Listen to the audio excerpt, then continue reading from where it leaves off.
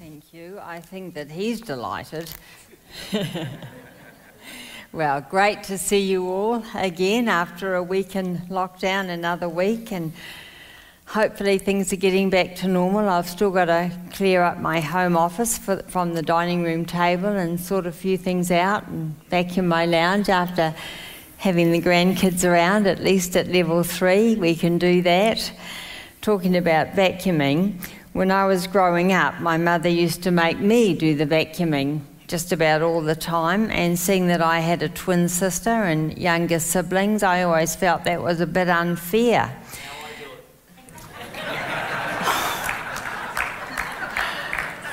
Liar, liar.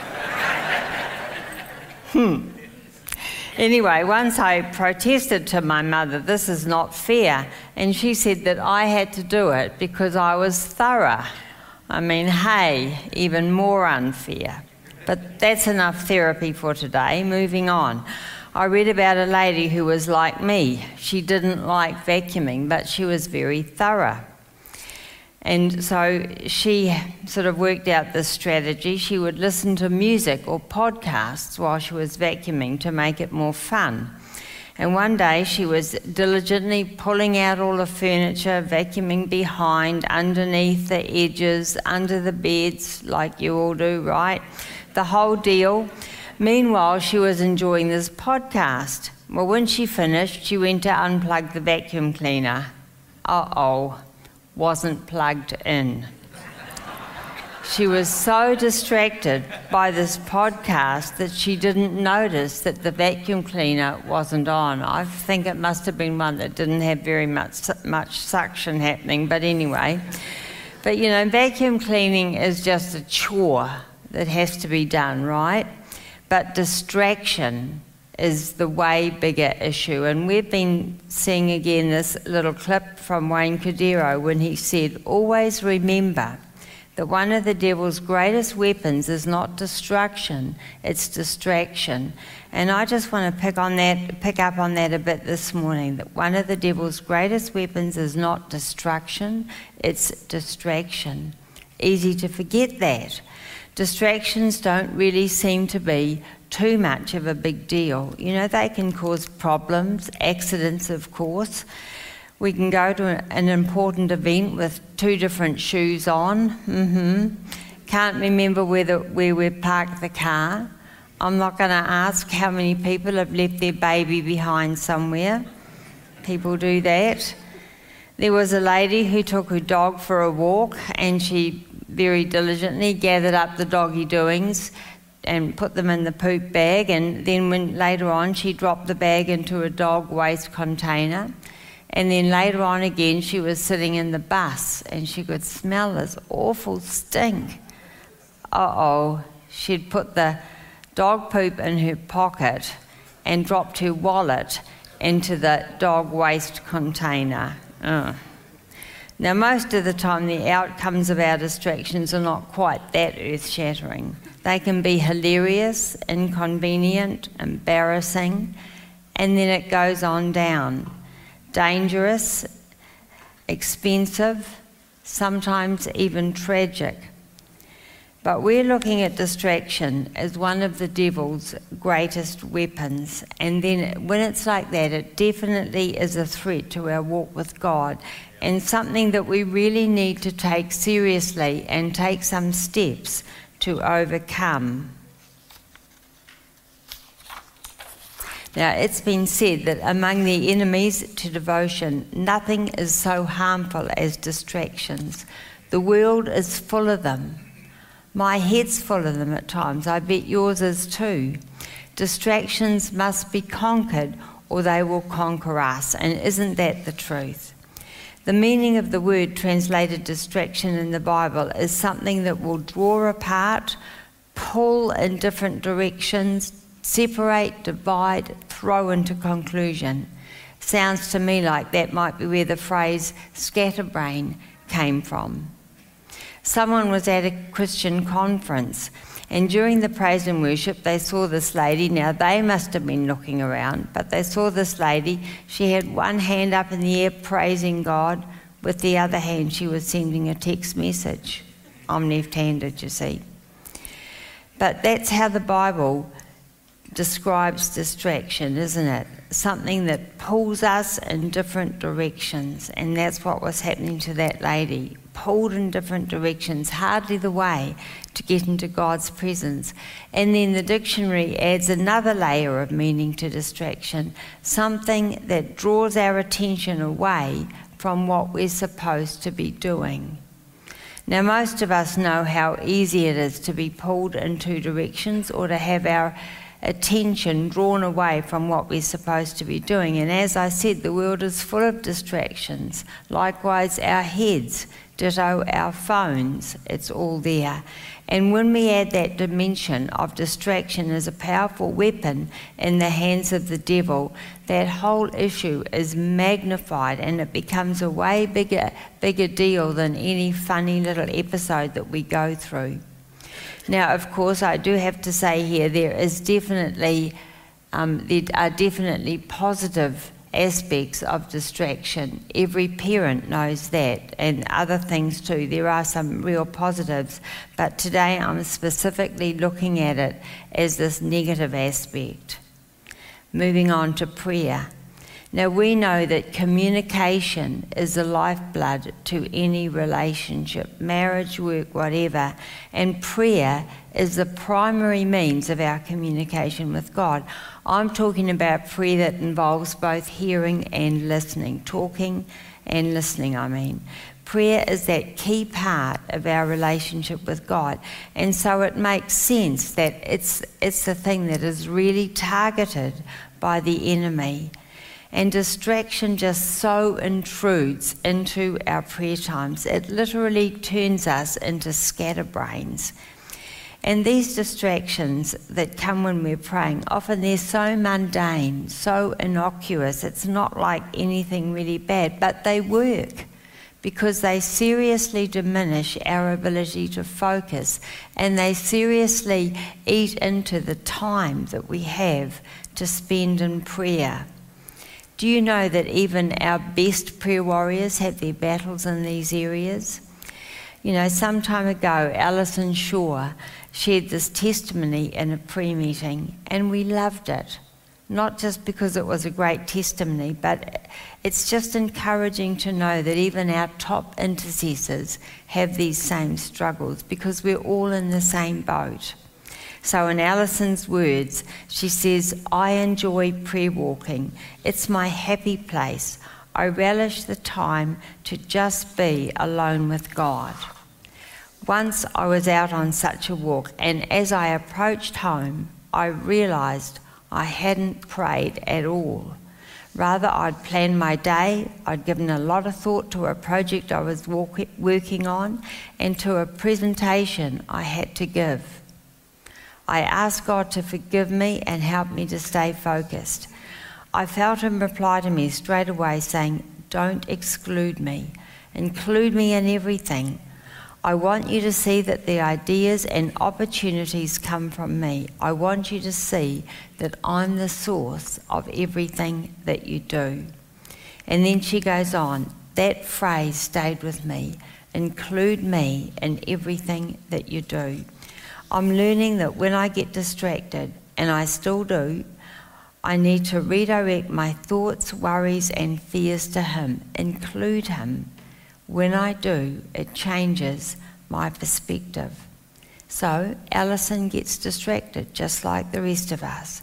But God spoke to her, and there's just some little keys here that I think can help all of us. Firstly, and I've always done this myself, we ask God to forgive us and to help us to stay focused, and he does. And secondly, and this is so good, Alison turns these distractions, thoughts, plans, fears, whatever's distracting her, into prayers. She includes God in that. Now, thirdly, she says, I'm learning that when I get distracted, and I still do, I need to redirect my thoughts, worries, fears to him, include him. And I think how wonderful that God wants to be included in all these things, plans, projects, even when they're distracting us. and asks to bring them to him in prayer. And I think that's such a reminder that all the wisdom, the creative ideas, even when these things are distracting us, come from him. And he wants to be involved in them. And finally, he wants us to bring all our cares and worries, even when they're distracting us, to him, because he cares about us. And I think that just shows us how gracious and merciful God is, and how he's working all things for good. He will use these distractions in prayer to help to draw us closer to him. God also really wants us to establish good habits with prayer, that daily prayer walk, whatever it is, getting to prayer meetings. You know, a few weeks ago I was talking to someone who's going through a really difficult time in their life right now, and it's going on for a while. But one thing that they really stressed is how grateful they are for all the prayer meetings they've been to over the years, because through that, they've really learned how to pray, and that's such an advantage for them in this particular time.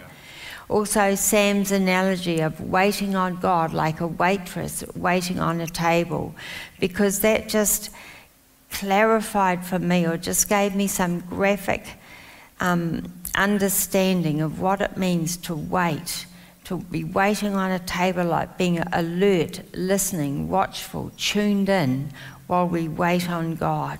And that also brings to mind the thought of the prophet Samuel as a boy, when Eli instructed him what to say when he heard God calling his name. 1 Samuel 3 and verse 7. So Eli told Samuel, "Go and lie down, and if he called you, say, 'Speak, Lord, for your servant is listening.'" Just that thought of waiting on God, waiting for him to speak. Now, I often find, and I'm sure many of you are the same, that when I'm waiting on God, or when I'm praying in tongues, that I really need to anchor my mind on something, because I can be praying in tongues and my mind will be off on a tangent. And so for me, it's words, usually a Bible verse or part of a verse or a bit of a song that we've been singing. And often it'll be those words, "Speak, Lord, for your servant is listening," or "Jesus, name above all names," or something like that, just to anchor my thoughts while I wait or while I'm praying in tongues. That really helps. A sip of water will help too. Right. Moving on, we'll look at the classic distraction story, Martha and Mary. Now, Martha, her sister Mary, and their brother Lazarus were among Jesus' closest friends. John 11, verse 15. Now, Jesus loved Martha and her sister and Lazarus. So we're going to look at the story in Luke 10, 38 to 42. Now, it happened as they went that Jesus entered a certain village, and a certain woman named Martha welcomed him into her house. And she had a sister called Mary, who also sat at Jesus' feet and heard his word. But Martha was distracted with much serving, and she approached him and said, "Lord, do you not care that my sister has left me to serve alone? Therefore, tell her to help me." And Jesus answered, and he said to her, "Martha, Martha, you are worried and troubled about many things, but one thing is needed, and Mary has chosen that good part which will not be taken away from her." Now, hospitality is important in the Bible, and it's important to us as Christians. And here we see Martha swinging into action by welcoming Jesus into her home, and then she gets busy, most likely preparing a meal for Jesus and for his disciples. Meanwhile, Mary sits at Jesus' feet listening to his teaching. Now, this is not the norm for a woman back in those days and in her culture. She was probably the only woman sitting among the disciples. Now, after a while, Mary is just driven to distraction with all the work she has to do. So she comes to Jesus, and as we've read, she says, "Lord, don't you care that my sister has left me to do all the work by myself? Tell her to help me." And we know how Jesus responded. "Martha, Martha, you're worried and distracted by many things. There is need for only one thing." Now, Martha's problem here is not so much that she was busy serving. I mean, Jesus actually commends this kind of service in different places, but he picks up on the fact that she's worried and distracted. And remember, that Greek word translated distracted has the idea of being pulled in different directions. Martha is literally all over the place in this little scenario. Martha's distraction and worry cancelled out the most important aspect of hospitality, and that was graciously looking after her guest. And to make matters worse, she would have really embarrassed her sister in front of the guest, and then she tried to drag him into the family dispute. She even goes as far as accusing Jesus of not caring about her. "Lord, don't you care?" Now, Martha was a friend of Jesus and a believer, but she gets distracted, and it's like all downhill from there on out. Now, these distractions are not like really bad sins, but it's the effect of them that makes them so dangerous. Now, Martha wasn't having an extramarital affair, running a brothel, selling drugs out of a basement. It was nothing like that. Jesus simply rebuked her for being distracted by much serving. She was so caught up with doing things for Jesus that she missed being with Jesus.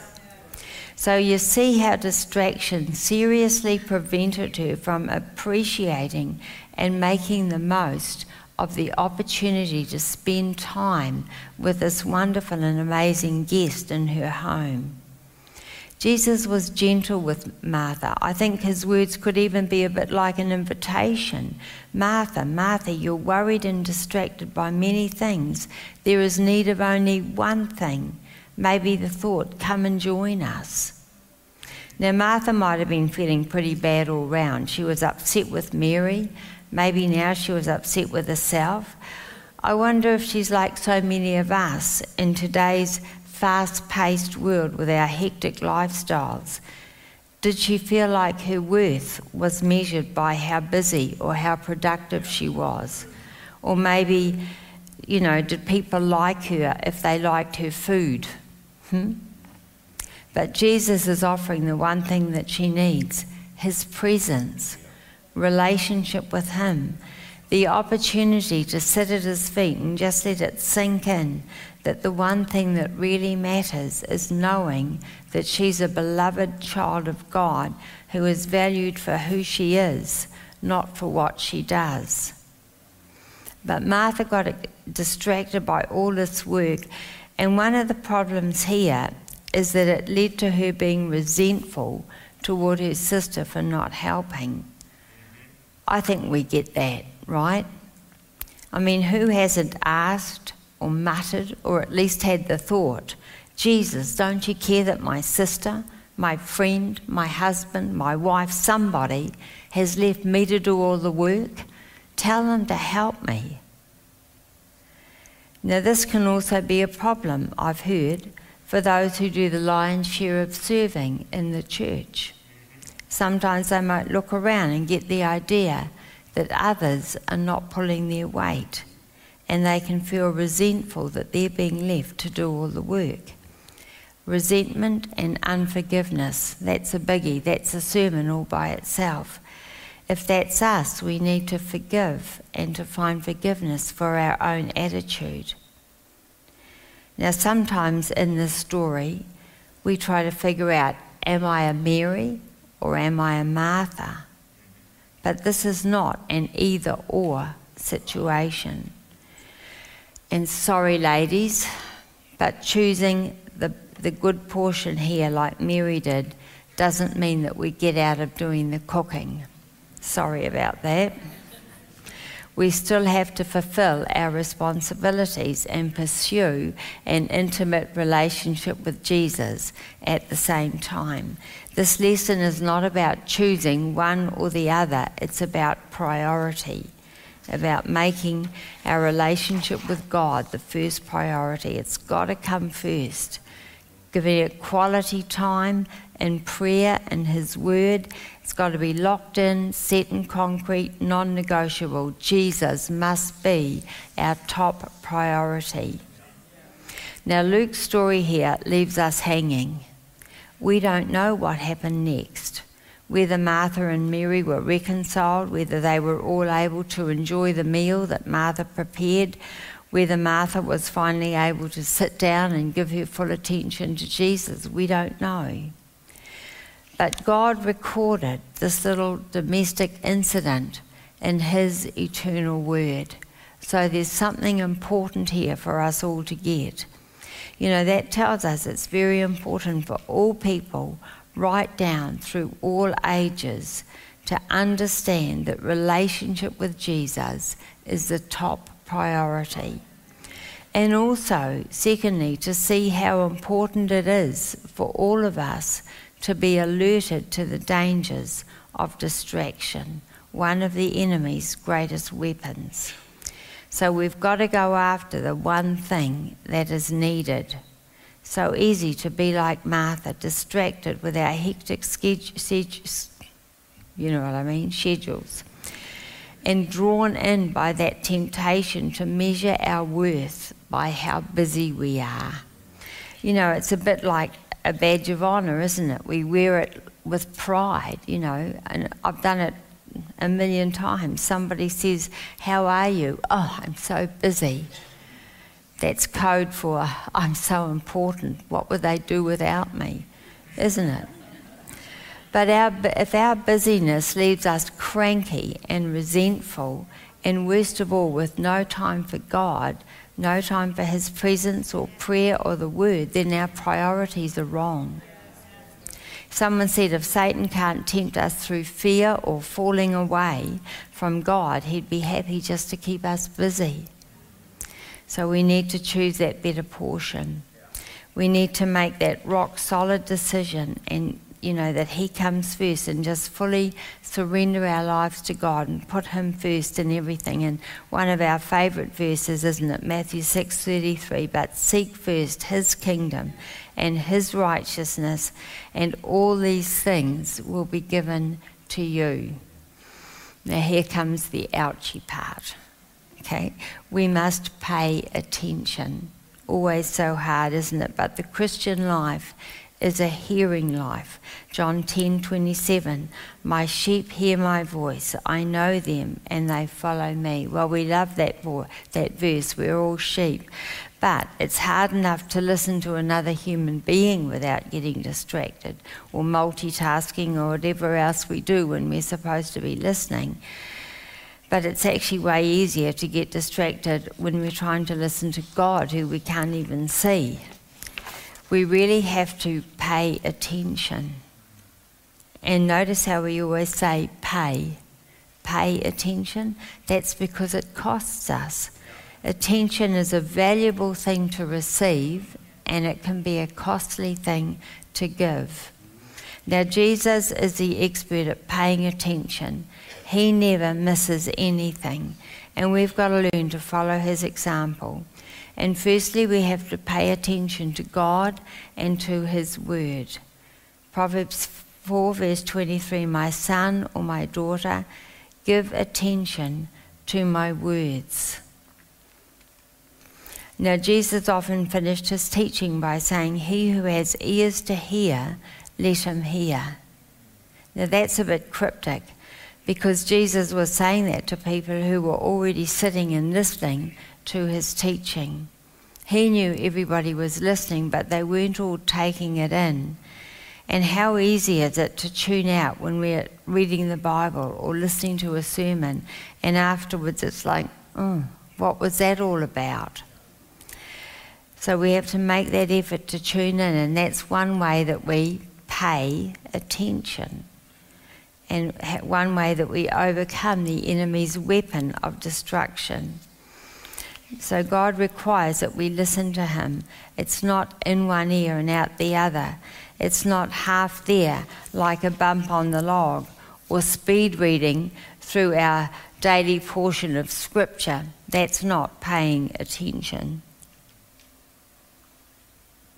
Now, we all know that focused listening is not easy, not automatic, and when it comes to God, paying attention has got an added cost, because hearing goes hand in hand with obedience. We're not to be just hearers, but we've got to be doers also of the word.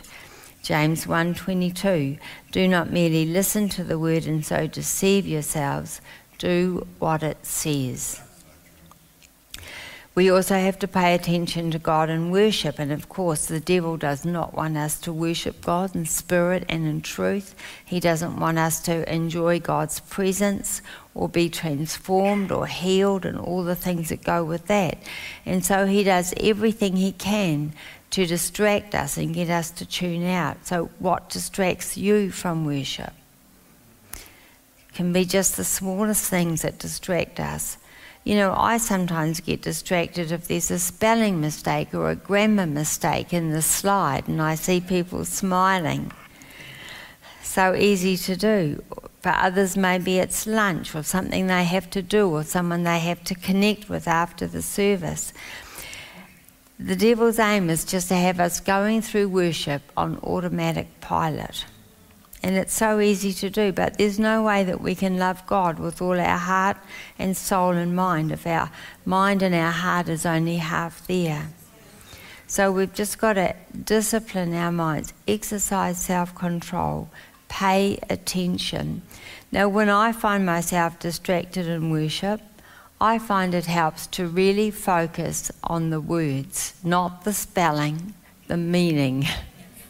Forget the spelling, go for the meaning of the words. That's something that, everyone's got to find their own way, but I find it helps to really focus on the meaning of the words. The Christian life is an attentive and focused and hearing life.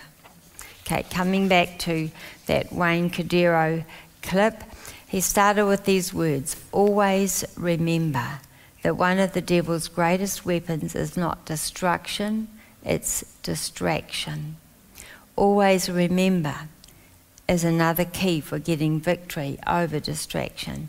Now, if you were going on a big OE or a holiday, say in Europe, which won't be happening for the next few years probably, but if you were, no doubt somebody would warn you about all the pickpockets and thieves and some of the tricks of their trade. You know, there's the bird poop scam. Like somebody sneaks up beside you and they very discreetly squirt some fake bird poop on you. And then they helpfully point it out and they offer to help you get cleaned up. And while they're searching for their baby wipes and talking to you and getting you sorted out, their accomplice sneaks up and grabs your bag. There's all kinds of distractions. Someone bumps into you, gets your attention. Meanwhile, their mate grabs all their stuff. On Google, there's one title that says 15 tips to outsmart pickpockets in Europe. And do you know, there's page after page after page after page of all those articles on Google. So anyway, you're going to Europe, so you read all this stuff, you don't do your homework, you get all clued up, and then you go off on your holiday and you're enjoying your time. That's not going to do you a blind bit of good if you forget it. You've got to remember, and that's the key. We've got to remember that one of the devil's greatest weapons is not destruction, it's distraction. Because if we forget it, what's the point? So it's remembering, being alert, being on to it. Got to be on to it. You know, distraction is a well-known and very successful strategy that untold pickpockets and these so-called distraction thieves have used forever all over the world. But it gets worse. Criminals can steal our money and they can steal our stuff. But Satan is their ultimate inspiration. And he uses this strategy to rob us of our walk with God and the blessings that can bring. He wants to steal our peace, our faith, our joy, everything that Jesus means to us. He will distract us away from our devotional life, from prayer, from the word, from worship, from listening to preaching, prayer meetings, whatever. And one key to overcoming is to remember, like forewarned is forearmed, just to be onto it, alert, aware, remember. Another key, streamline. No, I'm not talking about losing weight. Forget about that. I mean prioritising our lives, especially our time, to make room for that first choice or that better portion. And priority is the key. We can't let a lack of time or the hectic pace of our lives be an excuse for squeezing out our time with God, that one thing that's necessary. We've got to streamline our lives, maybe deal with the things that distract us away from God, just somehow carving out that time for the spiritual disciplines. Having a look at where our time goes, maybe getting up a bit earlier or cutting back on things that are not so much of a top priority. Ephesians 5 and verse 16 says, making the best use of the time because the days are evil. You know, years ago we used to sing a song called Eagle's Wings, and there was a line, teach me, dear Lord, to live all my life through your eyes. We can't live our life through Jesus' eyes if we're just drifting through life distracted.